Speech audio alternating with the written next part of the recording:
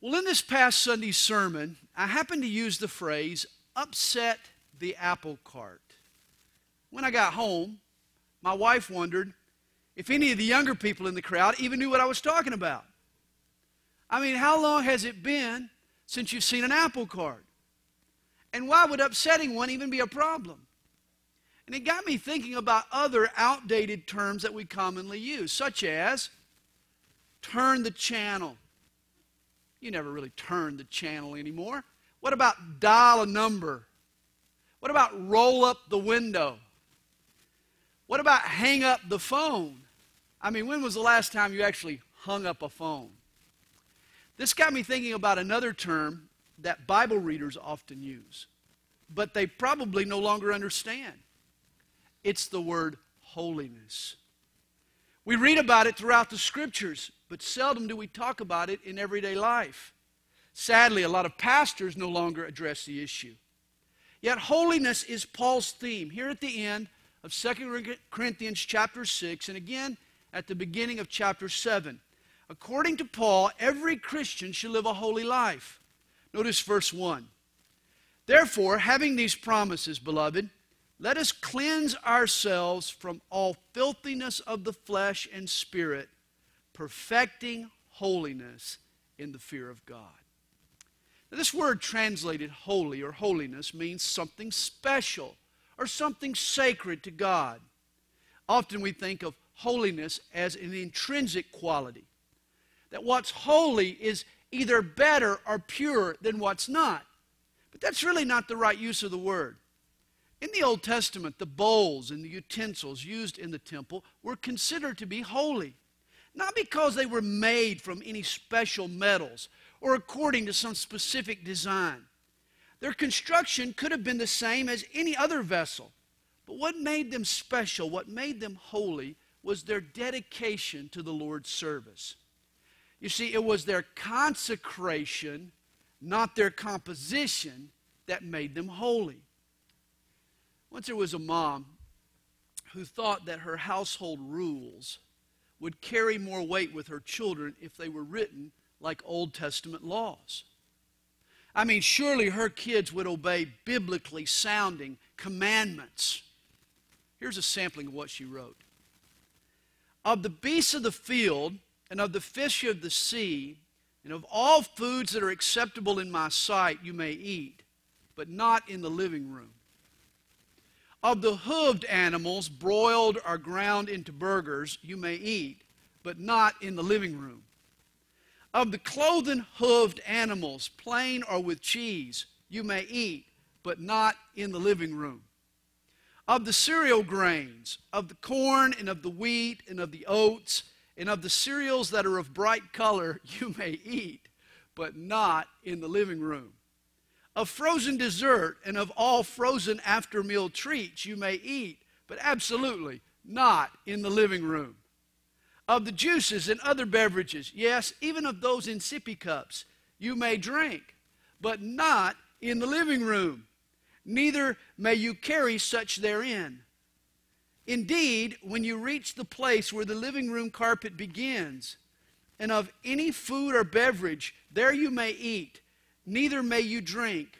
But if you are sick and are lying down and watching something, then may you eat in the living room. Obviously, except for a few very special occasions, that living room is off limits. You get the message? Well, I'm sure in this mom's living room, I'm sure it was constructed out of the same materials as every other room in her house. But she had dedicated that living room as a special room for special functions, and therefore, what was allowable in other rooms was not necessarily allowable in the living room. This is how you should understand the word holiness. Your life, in essence, is God's living room. You're the place where He continues His work, where He lives out His life. And He's very picky about what happens in His living room. You see, what goes on in any other room? In essence, another person's life isn't as important as what goes on in a Christian's life, because a Christian is special to God. Not because we're intrinsically better or more pure than our peers, but because we're God's child. We're dedicated to Him.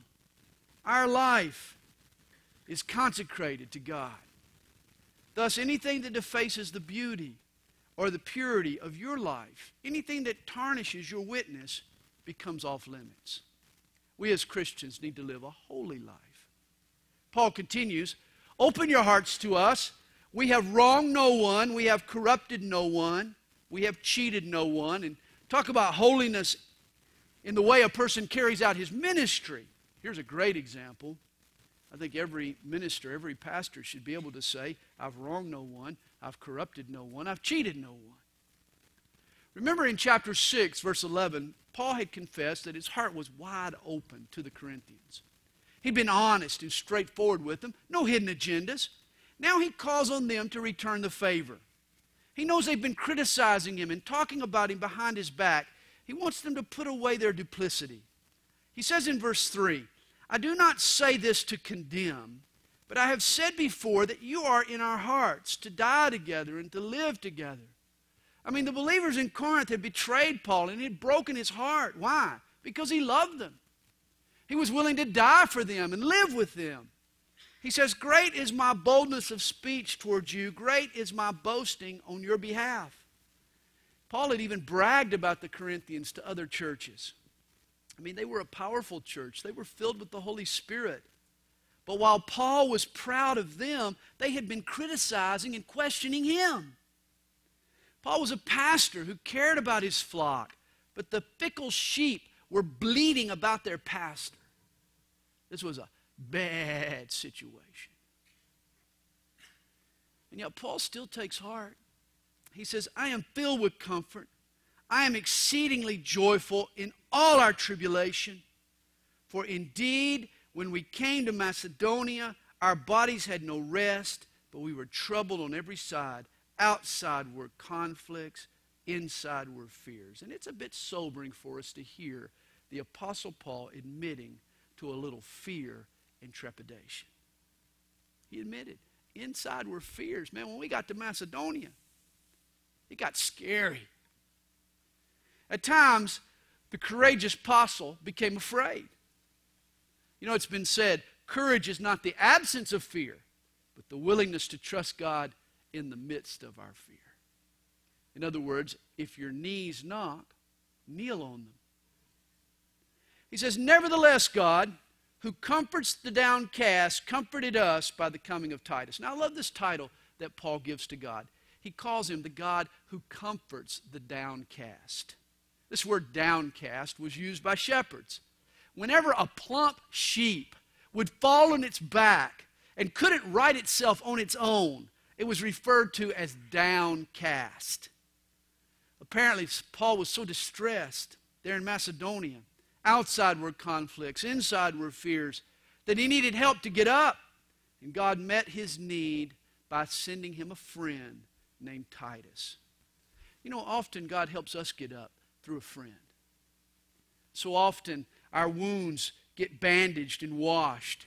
He restores us to hope and perspective. He gets us back up on our feet. How? Through the encouragement of a friend. This is what Paul did with Titus.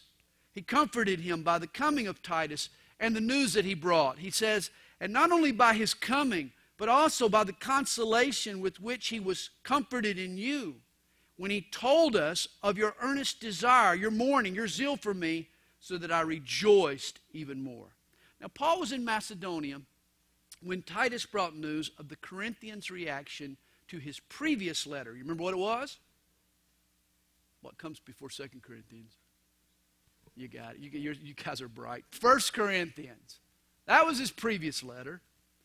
Though Paul had rebuked them for their fear and their divisiveness and their carnality, many of the church in Corinth had repented, and they had taken heed to Paul's instructions. This was a good thing. Paul was comforted. He says in verse 8, for even if I made you sorry with my letter, I do not regret it, though I did regret it. Now, when I was a child, at times, I got a little naughty. And my dad would lay me over his knee. He'd pull off his belt. You better believe he did. And he'd whip my little rear end. And he would always say to me afterwards, Sandy, that hurt me more than it hurt you. And I never believed it until I became a parent. Yep. And now I know it's true. And guess what I would say to my kids before I spanked them? Son, this is going to hurt you more than this is going to hurt me. That's what I wanted to say to my kids. But what I said to my kids was, son, this is going to hurt me more than it's going to hurt you. It's true. It really is an agonizing ordeal to discipline someone we love. And this is how Paul felt when he wrote 1 Corinthians. Nobody likes it when their sin gets exposed. Nobody likes a reprimand. A good rebuke hurts. It even makes us angry at first. You might try to dodge it with excuses or recoil with criticism toward the rebuker. This was how some of the folks, too, had responded there in Corinth. See, Paul knew the risks he was taking by reprimanding the Corinthians, but he had no regrets. He says, I don't regret making you sorry. I did it first, but not now. Paul wasn't worried about Paul. He didn't need to be liked. His ministry wasn't some popularity contest. Paul, his only interest was the glory of God and the health of this church. You know, Hebrews 12 teaches us that a parent who refuses to discipline their child doesn't really love that child. Paul loved the Corinthians. He loved them enough to hold them accountable for their sin. Here's the truth. He was willing to risk his friendship with them to salvage their fellowship with God. Real brothers, they love that way. They do that kind of stuff. We should be glad that we have pastors here at our church that are willing to do the same and willing to discipline others when they need it. Well, Paul continues. For I perceive that the same epistle made you sorry, though only for a while. Now I rejoice, not that you were made sorry, but that your sorrow led to repentance. For you were made sorry in a godly manner, that you might suffer loss from us in nothing. The Corinthians were sad for a season, but after the sting of the spanking had subsided, the discipline worked. Paul's truth and his love led to their repentance and to a godly sorrow. He says in verse 10, for godly sorrow produces repentance, leading to salvation, not to be regretted, but the sorrow of the world produces death. Notice here, there are two types of sorrow over sin. There is godly sorrow, and there is worldly sorrow. Reminds me of the man. He was tormented by a haunting secret. You see, he worked down at the lumber yard. And one day he went to confessional, and he admitted to the priest, he said he'd been stealing wood. The priest asked him how much. He said, well, just enough to build me a house, and my son a house, and my two daughters a house, and a small little cottage for us up at the lake. The priest was appalled. My son, this is such a serious offense. I'll have to think of a severe penance for you. Have you ever thought of doing a retreat? The fellow got so excited, he says, no, but if you can get the plans, I can get the lumber. That's not godly sorrow. Worldly sorrow is being sorry you got caught. You know, it's being sorry that you're going to be punished. It tries to escape the consequences of the sin, avoid the punishment at all cost. Oh, it produces crocodile tears, but no real desire for change. Worldly sorrow is self-centered sorrow. It's a self-pitying sadness. It's a woe is me kind of sorrow. Whereas godly sorrow is God-directed and God-honoring. You're sorry you broke the heart of God. You're sorry you thumbed your nose in God's face. You're sorry you offended Him. Godly sorrow accepts the consequences of my actions. It doesn't buck or resent proper punishment. It seeks not only my forgiveness, but an opportunity and the power to change. Godly sorrow yields real repentance. Paul continues, he said, for observe this very thing, that you sorrowed in a godly manner. what diligence it produced in you, what clearing of yourselves, what indignation, what fear, what vehement desire, what zeal, what vindication. In all things you proved yourself to be clear in this matter. Now, if you want to discern if a person is truly repentant, well, here's a good checklist right here. Use Paul's checklist. Is there a diligence now to do the right thing? Is there a desire on this person's part to rebuild their reputation? Is there a hatred of sin now? Is there a fear of God? Is there a willingness to do whatever it takes to overcome that sin in the future? Is there a passion for God? Is there a longing to make things right? If these things are present, then the repentance was real. Once there was a Sunday school teacher. She asked her kid, she says, who can tell me what you have to do to gain God's forgiveness? One little boy answered, he said, well, first you got to sin. Got to sin to get God's forgiveness. First you got to sin. You get it? Yeah. Sadly, I know some adults with the same attitude. They sin to be forgiven, it seems. And they're forgiven just so they can sin again. There's no real repentance. There's no desire to break the cycle, to be different. Either they're enjoying their sin or they're crying for forgiveness. But there's no godly sorrow. I mean, don't you really want to overcome what's dragging you down? Understand, without real repentance, there can be no real forgiveness. This is what Esau discovered in the Old Testament. Hebrews 12, verse 17 says of Esau, he found no place for repentance, though he sought it diligently with tears. You see, a flood of tears is no substitute for a repentant heart. Remember also Judas. Matthew 27, verse 3 tells us, then Judas, seeing that he had been condemned, was remorseful and brought back the 30 pieces of silver. You remember Judas was sorry that he betrayed Jesus. But it was not a sorrow that caused him to face up to what he had done, to try to make amends. Rather than seek God's forgiveness and restoration, Judas sulked off in his sorrow. He tried to avoid the consequences of his actions by committing suicide. He took the easy way out. Hey, real repentance will produce real change. Godly sorrow produces real repentance. Verse 12, therefore, although I wrote to you, I did not do it for the sake of him who had done the wrong, nor for the sake of him who suffered wrong, but that our care for you in the sight of God might appear to you. Now, you remember the original incident there in Corinth that had provoked this church discipline. A man and his father's wife were living together in blatant immorality. And the church was proud of their tolerance. This is what made it so terrible. Paul says to them, no way. Either these people need to repent or you need to kick them out.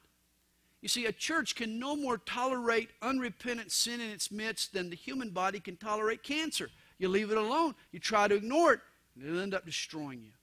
So it is with the church. Certainly, Paul confronted this couple out of love for them. That was not his only consideration. Here he tells us Paul also loved the Corinthian church. And he knew this kind of compromise would destroy its witness. Thus, he was looking out for the church's best interests. He says, therefore, we have comforted you in your comfort, and we rejoiced exceedingly more for the joy of Titus, because his spirit has been refreshed by you all.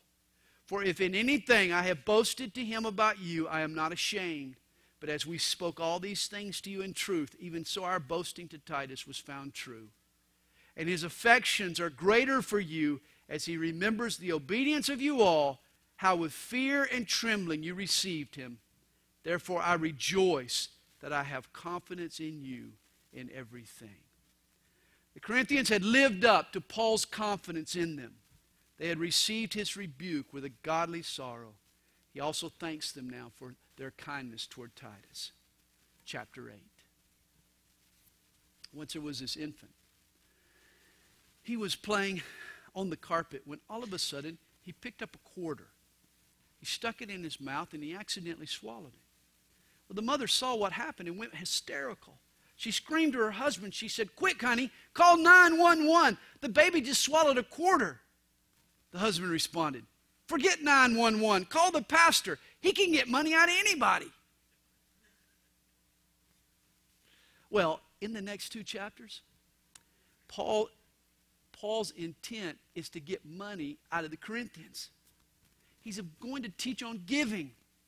And Paul's epistle is about to become a fundraising letter. You see, famine had hit Judea. The region had followed on hard times. Believers in Jerusalem were hungry and hurting. And Paul saw their need as an opportunity, not only to meet their need, but to bridge the gap between Jewish and Gentile Christians.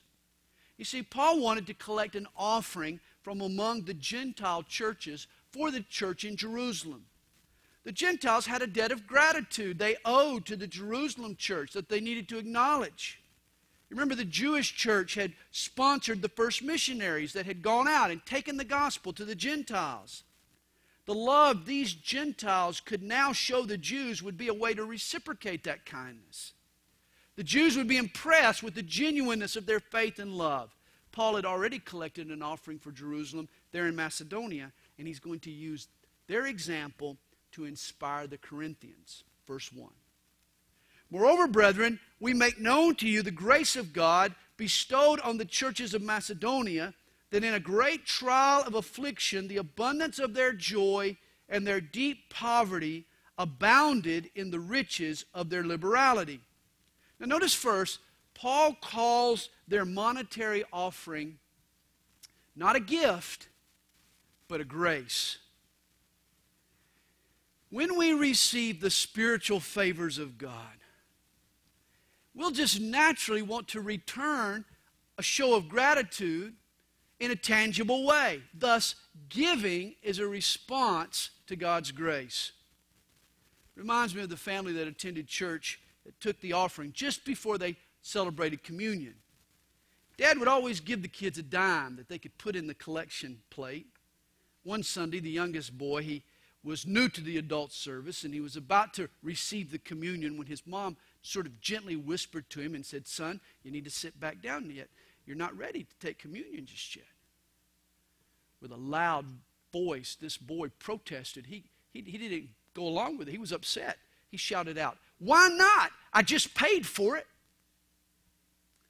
He thought his offering had paid for the communion.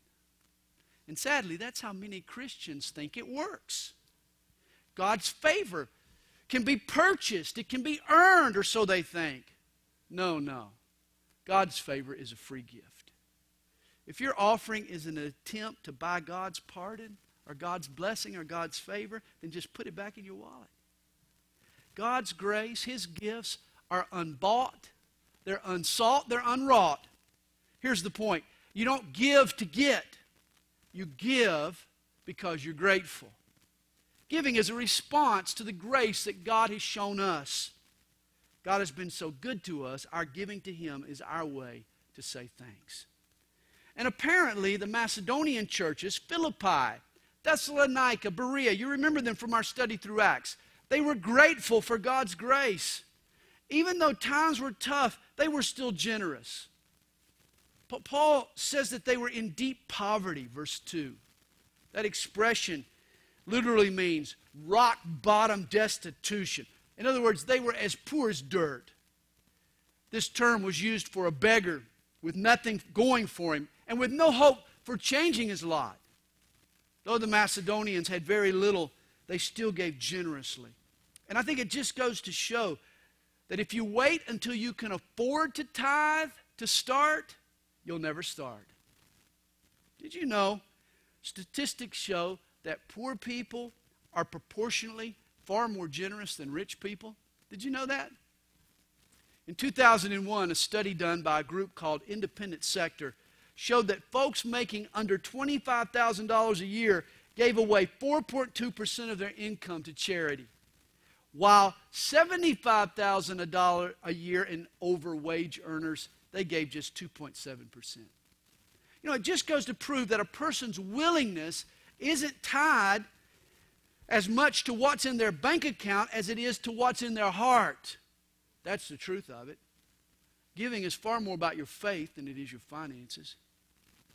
Your amount in your bank account might affect the amount you can give, but it should never affect your willingness to give or even the regularity of your giving. Remember the widow's mite? That little coin she dropped in the offering box? What impressed Jesus wasn't the size of the woman's offering, but it was the amount that was left afterwards. She gave all that she had. She didn't just tip God. She gave sacrificially. And this is what had impressed Paul about the Macedonians. Notice verse 3.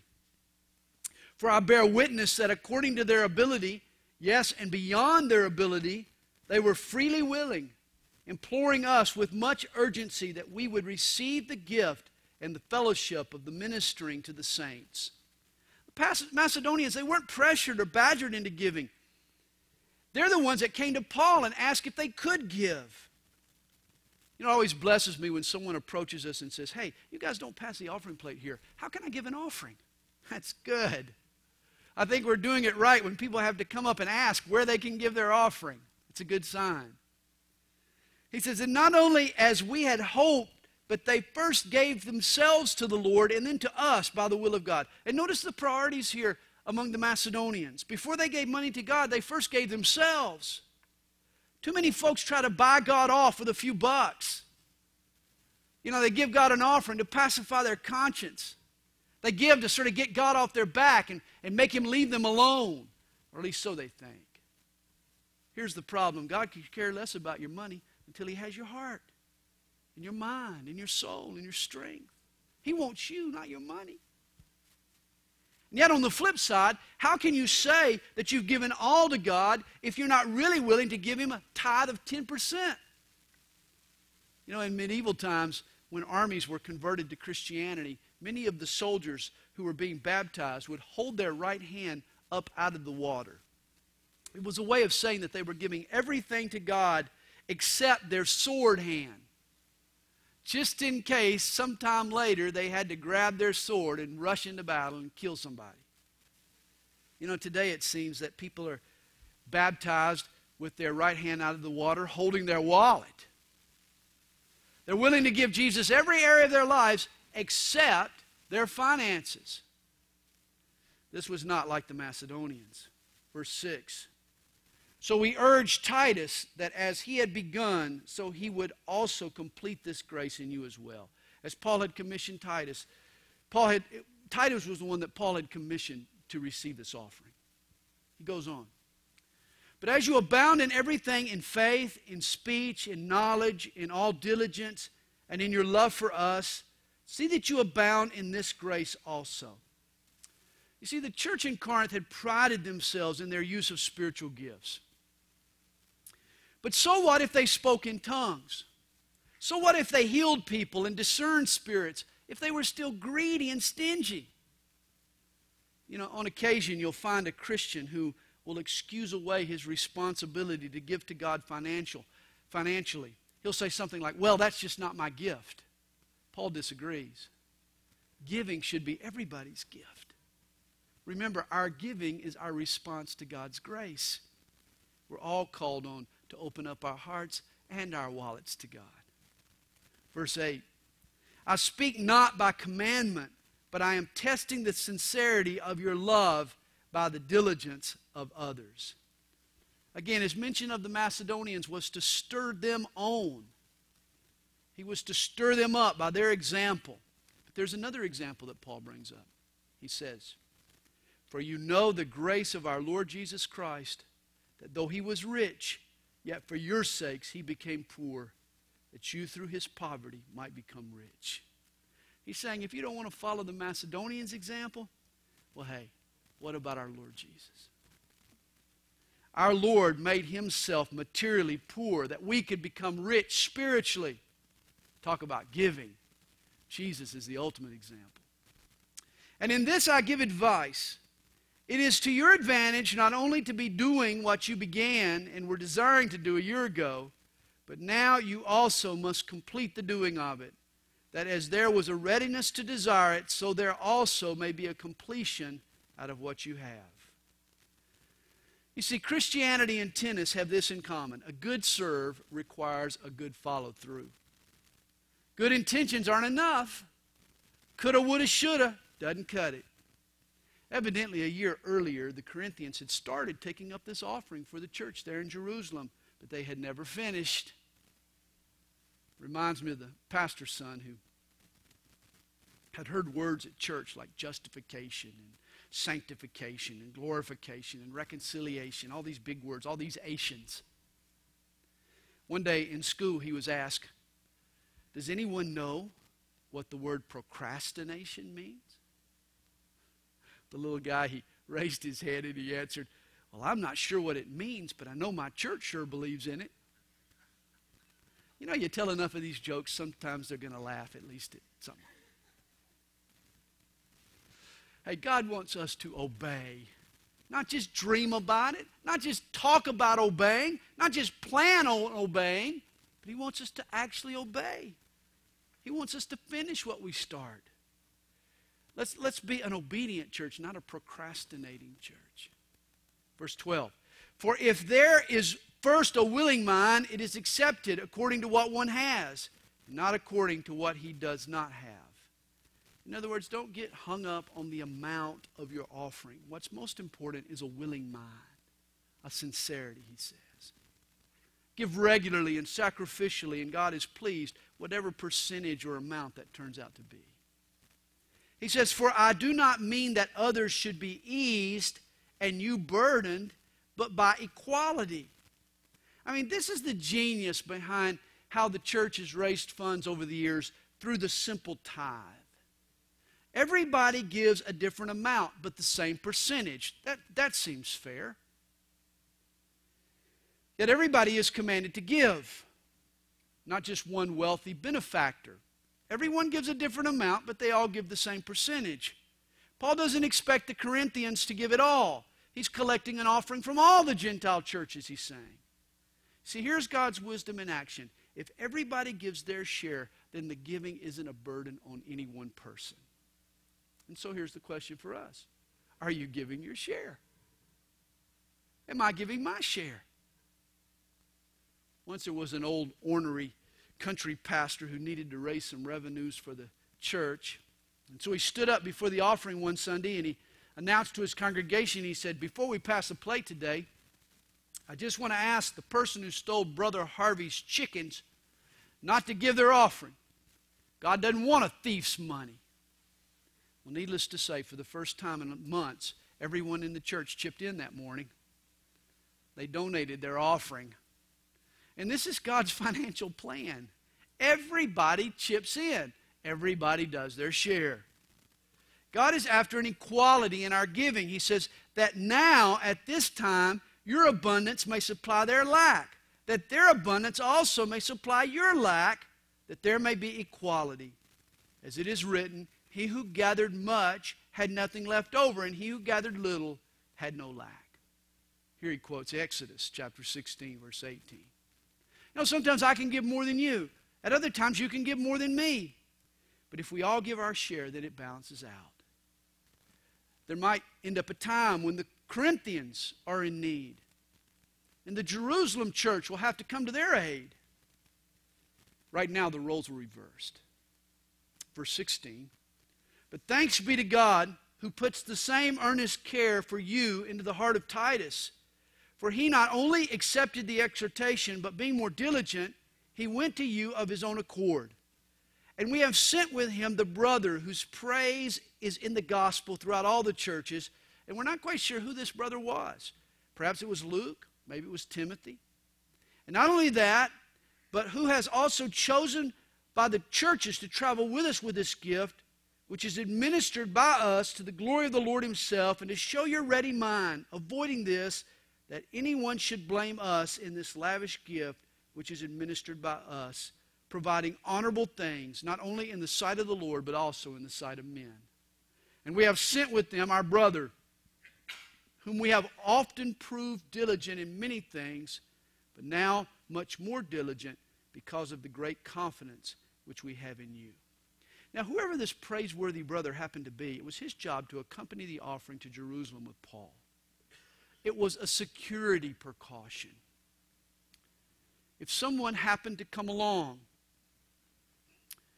and steal the money, if something happened to the money, if it was lost, or perhaps it was sunk in a shipwreck. Paul didn't want anyone accusing him of absconding with the funds. Paul made himself accountable, and he brought along another brother to testify to how it was handled. I like this. I think this is good. In the church, we need precautions when it comes to the funds. I like what Bible commentary Charles Hodge writes here. He says, it was not enough for the apostle to do right. He recognized the importance of appearing right. We are bound to act in such a way that not only God, who sees the heart and knows all things, may approve of our conduct, but also that men may be constrained to recognize our integrity. I like that. Paul was wise to create procedures that would safeguard his ministry and his integrity. We're wise as well when we do the same. Verse 23, if anyone inquires about Titus, he is my partner and fellow worker concerning you, or if our brethren are inquired about, they are messengers of the churches, the glory of Christ. Therefore, show to them and before the churches the proof of your love and of our boasting on your behalf. Chapter 9. Now concerning the ministering to the saints, it is superfluous or unnecessary for me to write to you, for I know your willingness, about which I boast of you to the Macedonians, that Achaia, that was the region around Corinth, was ready a year ago, and your zeal has stirred up the majority. Again, Paul was shrewd. In the previous chapter, he uses the generosity of the Macedonians as an example to Corinth. But when he was in Macedonia, he talked about the Corinthians' good intentions to give an offering as an example to them. In other words, he found something commendable in both churches and used it to spur the other on. He goes on, yet I have sent the brethren, lest our boasting of you should be in vain in this respect, that as I said, you may be ready, lest if some Macedonians come with me and find you unprepared, we, not to mention you, should be ashamed of this confident boasting. Therefore, I thought it necessary to exhort the brethren to go to you ahead of time and prepare your generous gift beforehand, which you had previously promised. Paul wants to avoid an embarrassing situation and a poor witness. I mean, he doesn't want to show up in Corinth with the Macedonians and there be no offering to take with them. He's been talking them up at Corinth. Now he's concerned about the Corinthians letting him down. And he's also concerned about the attitude behind their giving. He says that it may be ready as a matter of generosity and not as a grudging obligation. Paul was clear. He didn't want anyone to give to God with a grudge. I know some people who do that. They give, but they give with a grudge. If after all that God has done for you, if you have to force yourself into writing that check, just keep your filthy money. God wants you to give because you want to, not because you have to. If you can't find a reason to give all you've got to God after what He's given you, shame on you. I love verse 6. He says, but this I say, he who sows sparingly will also reap sparingly. And he who sows bountifully will also reap bountifully. Did you know your offering is like a seed? Plant or invest in God's work and it'll yield spiritual rewards. In reality, none of us can give anything to God anyway. He owns all that we possess. Our giving is really an opportunity just to invest and participate in God's purposes. It's been said of money, you can't take it with you, but you can send it on ahead. You can lay up treasure in heaven by giving to God's work in the here and now. And verse 6 adds an important principle. He says, the degree to which you give is the degree to which you get. Did you know that? Sow sparingly, and you're going to reap sparingly. Sow bountifully, and you're going to reap bountifully. Give a little, get a little. Give a lot, you get a lot. Don't forget, you reap in proportion to what you sow. Are you talking about money? Yeah, I'm talking about money. I'm talking about spiritual blessings as well, but certainly I'm talking about God's provision in our finances. if you're hoarding your finances and not honoring God in that area of your life, how are you going to expect Him to bless that area so that you can prosper and be abundant in that area? You know, you become like the Dead Sea. It just flows in and nothing flows out. And it just dies in the middle. And we want to be like a channel of blessing so that God can pour in and we can pour out. And when God sees that that's happening, the more we pour out, the more He'll want to pour in. That's how it works. He says, so let each one give as he purposes in his heart, not grudgingly or of necessity, for God loves a cheerful giver. I mean, giving needs to be personal. Let each one purpose in his heart. It's between you and God. It needs to be volitional, not grudgingly or of necessity. And it needs to be cheerful. God loves a cheerful giver. This means that a pastor should never lay a trip on people and put a dollar amount on their giving. We're under grace, not law. We shall be led by the Spirit in our giving. Up to us and God what we give. A person should never pressure or manipulate folks to give as if God needs their money or if God's purposes are going to fail if they don't give.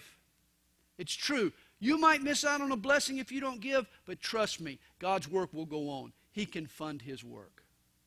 See, God wants you and I to be cheerful givers. You know, the phrase could actually be translated, hilarious givers. God wants us to give with a smile on our face.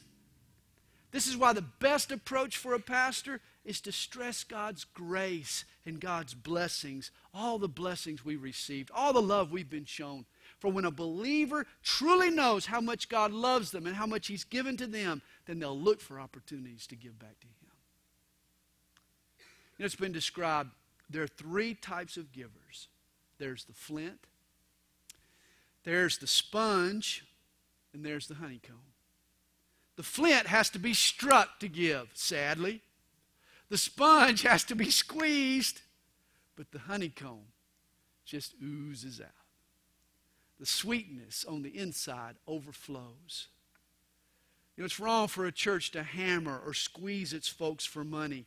If people are being fed God's word, they'll be fruitful. They'll produce their own sweetness. Their giving to God will be a natural response to the work that God is doing in them. Paul's strategy in Corinth was to simply trust God. He kept calm and collected. Verse 8. Did you get it? No. Okay. He kept calm and collected. Verse 8, and God is able to make all grace abound towards you, that you always, having all sufficiency in all things, may have an abundance for every good work. I mean, despite how some preachers paint Him, God is never, He never has been, He never will be on the verge of bankruptcy. I mean, He is and always will be capable of supporting His work. He is sufficient. As it is written, and here he quotes Psalm 112, verse 9. He has dispersed abroad. He has given to the poor. His righteousness endures forever. Now may He who supplies seed to the sower and bread for food supply and multiply the seed you have sown and increase the fruits of your righteousness, while you are enriched in everything for all liberality, which causes thanksgiving through us to God. For the administration of this service not only supplies the needs of the saints, but also is abounding through many thanksgivings to God. In other words, the offering being collected, it's not only going to meet the church's physical needs, but it's going to bless them spiritually. It's going to cause the Jews in Judea there to just be grateful to God, to praise God from the bottom of their hearts, and that's a good thing. And this should be the motivation behind our giving, not only to meet a spiritual need, but to glorify God. Notice verse 13. While through the proof of this ministry they glorify God for the obedience of your confession to the gospel of Christ, for your liberal sharing with them and all men, and by their prayer for you who long for you because of the exceeding grace of God in you. Corinth's gift to the church at Jerusalem was an answer to the Jews' prayers for the Corinthians. They'd been praying for the love and growth of the Gentile saints. Now this offering was an answer to their prayers. Paul concludes chapter 9. Thanks be to God, for his indescribable gift. And how fitting it is to wrap up a discussion on giving by reminding the Corinthians of the greatest gift, God's indescribable gift, his Son, Jesus Christ.